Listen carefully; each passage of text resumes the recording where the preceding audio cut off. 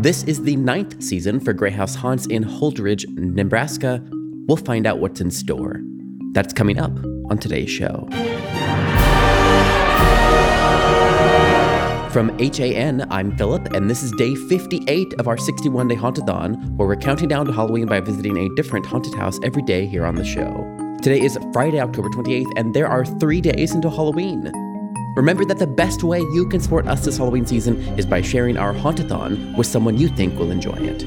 And to follow along, sign up to our free weekly industry newsletter at the link in our show notes.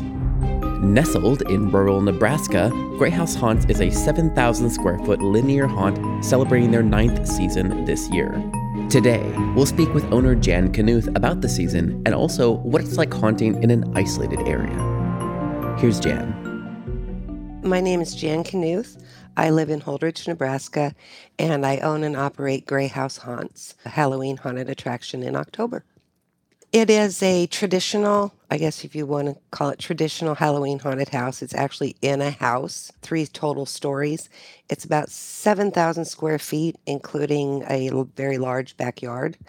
And I go the traditional route. It's the Victorian haunted mansion kind of thing. I rely almost entirely on actors. We don't use much for animatronics whatsoever. I find people much scarier than animatronics. Props are great, but people are better. We've been around, this year is our 9th year. And I did home haunting for 7 years before that. So I've been around for a minute. But yeah, I love it. I love the creativity of it and obviously the scaring people. Walk me through the guest experience or the storyline. Tell us a little bit about what it's like when somebody arrives. I have 3 entrances, exterior doors. And so I can change the direction anytime I want to with just turning the lights a little, or instead of the prop facing this doorway, it faces this doorway. And so that gives me a lot of flexibility. I can make the haunt look really different just by taking them in a different doorway. This year they're going through the front door, but this is literally only the 3rd time in 9 years they've ever gone through the front door. I'm going with the house theme because it is a house. I can't make it look like an alien ship. So, I could, but I'm not going to. Yeah, it's classic house. I wanted to go back in time, partly because this is supposed to be escapism. It's not supposed to be 2020 over and over, like Groundhog Day or something. So I wanted it to be escapism.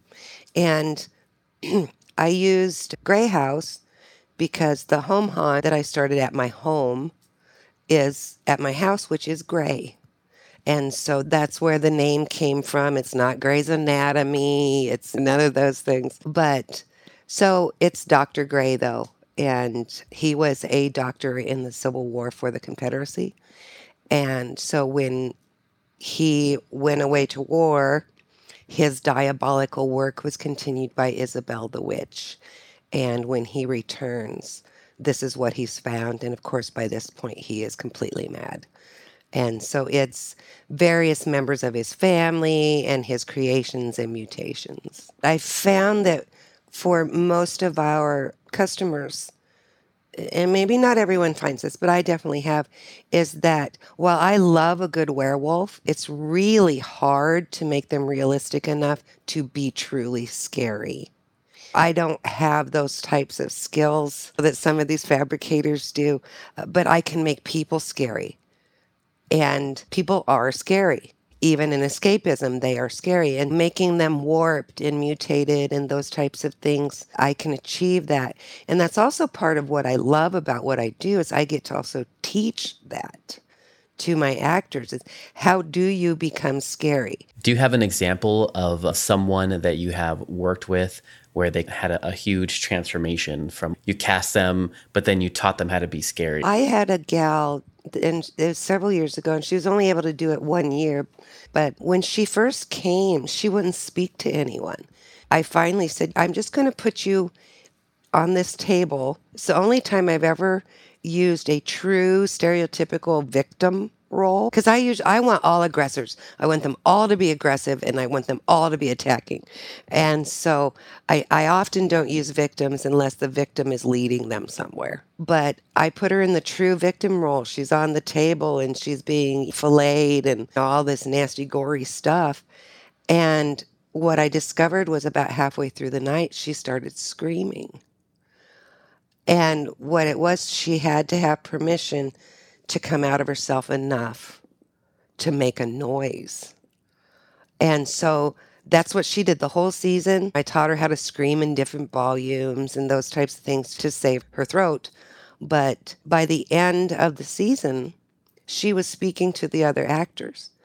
And I think she had just literally never had permission to be noisy and get a little crazy. And I wish she'd been able to stay with us a few seasons because I think she could have just done amazing things, not just haunt-wise, but for her own self-confidence. Talk to me a little bit about why you don't like having any victim roles in The Haunt. Largely, victims are women. I happen to be a woman.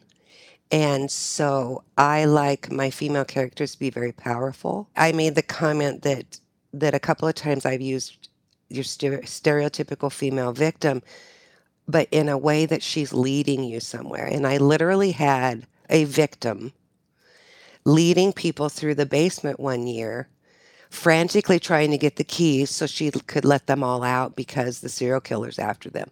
And what it really was, she was taking them to the killer. So she was a victim, but she was actually an accomplice. I know that showing a victim, whether it's male or female, expresses a vulnerability to the customer, but I also think that if you use the ebb and flow properly in your show, constant attack, constant mentality of wolf pack, which is what I want from my actors, is every bit as effective as a screaming woman on a table. Why do you think escapism is important, and how do you view it as escapism? I think it's very much like going to a horror movie. It is escapism, but it's a different type of escapism. Some people love to be scared, and that's their form of escapism, and that's how they get to win. So they survived the horror movie, and so that's their win. And they get a rush from that. They get adrenaline from that. And so a haunted house, ideally, is that scary, but it's actually a step above because you're in the horror movie. You're not just watching it, you're in it. And so when they come out and they hit that exit and they've gone through the photo op and hopefully they've bought some of my merchandise, they celebrate. They get in a little group and they're just off to the side in the dark somewhere, and they celebrate and they laugh and they relive it. And what it is, they survive. It becomes very primal. They didn't actually fight a demon. They didn't actually get past Dr. Gray and his machete. But primordially, I can't even say that word, they survived. And so they get to celebrate. And that's how it's escapism. And it's also, we don't have to go out and fight saber-toothed tigers anymore. And so this is a way of us getting to fight the monster without truly being in danger. And then we get the win. Talk to me a little bit about being in a rural area. This year, I think total, I think I have a staff of 35, and I think about 6 of them live in the town I'm in, which is not common for rural areas. There's lots of villages and they drive to you. But that also means my customers have to drive to me. And so, yeah, being sole outlier, I have to pull them in. Every year I pull them in, and each year we've grown. And some of it is too that I've learned some of the things to do and not to do and where not to waste my money, that kind of stuff. But it is a little bit difficult being out here because there's an area very close to me called the Tri-City area. It's not cities, it's large towns. But they have the population for this part of the state. And so anybody that is not within that triangle It's like pulling teeth to get them to come here. The amount of people that have told me they will pray for me Oh, God. is astonishing at times. I think there's just another stereotype that someone that does something like this must have something wrong with them. And in a way, yeah, we do a little. We just enjoy maybe darker things. We have interesting props in our offices, but it doesn't make us any different. If you watch me walk into a store, you just think there's soccer mom / grandma. I might have a couple more tattoos or I might have a couple more earrings, but I'm not really that much different than anybody else. Most people don't even believe I run a Halloween haunted house. What do you think sets you apart from, I'm not sure if there is anybody around the area, but is there any other? There is a haunt an hour south of me, a little over an hour. And then there's a corn maze animatronic-based event about an hour northeast of me. We actually, that event and my event opened the exact same night, the exact same year, and we didn't know we were opening.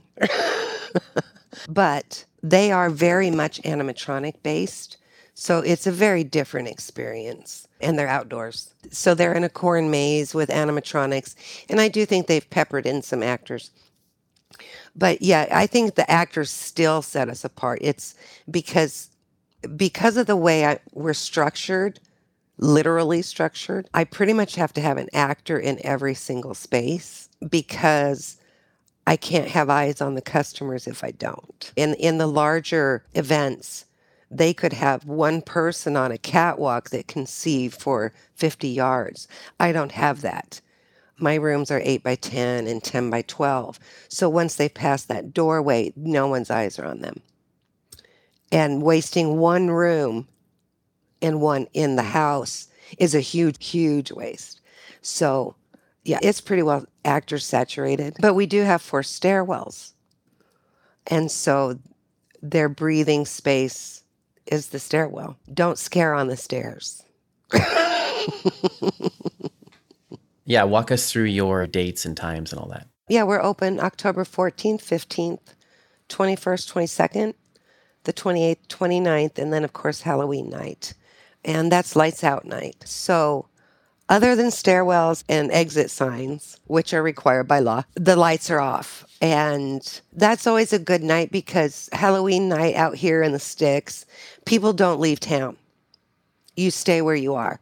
So it gives the people in our community of Holdrege the opportunity to come back and yet see it very differently. And so they get glow sticks, and that's it. And the actors love it. They just love it. They can hide in plain sight. They don't have to sit in a closet all night because no one can see them until the glow stick is on them. So that's always a good time. Today's episode was produced and edited by me, Philip Hernandez, with post-production by David Swope and original music composed by Chris Thomas. We're counting down to Halloween with daily podcasts, videos, and events in our 61-day Hauntathon. Follow along at the link in our show notes. Our Hauntathon is made possible through generous support from Gantom Lighting and Controls. Gantom illuminates attractions worldwide with the world's smallest intelligent spotlights. See what you're missing with a free demo. Sign up at gantom.com/demo. That's gantom.com/demo. Our Hauntathon team includes Daryl Plunkey, Emily Louise Rua, Megan Spells, Gavin Burns, and Omni Adventures. Our partners for this year's Hauntathon include Sharp Productions, HorrorBuzz.com, ScareTrack, TheScareFactor.com, and Hauntopic Radio. The best way you can support us this Halloween season is by sharing our Hauntathon with someone you think will enjoy it. And to follow along to our Hauntathon, sign up for our weekly newsletter at HauntedAttractionNetwork.com. We'll catch you back here tomorrow and every day until Halloween. This is a Haunted Attraction Network production.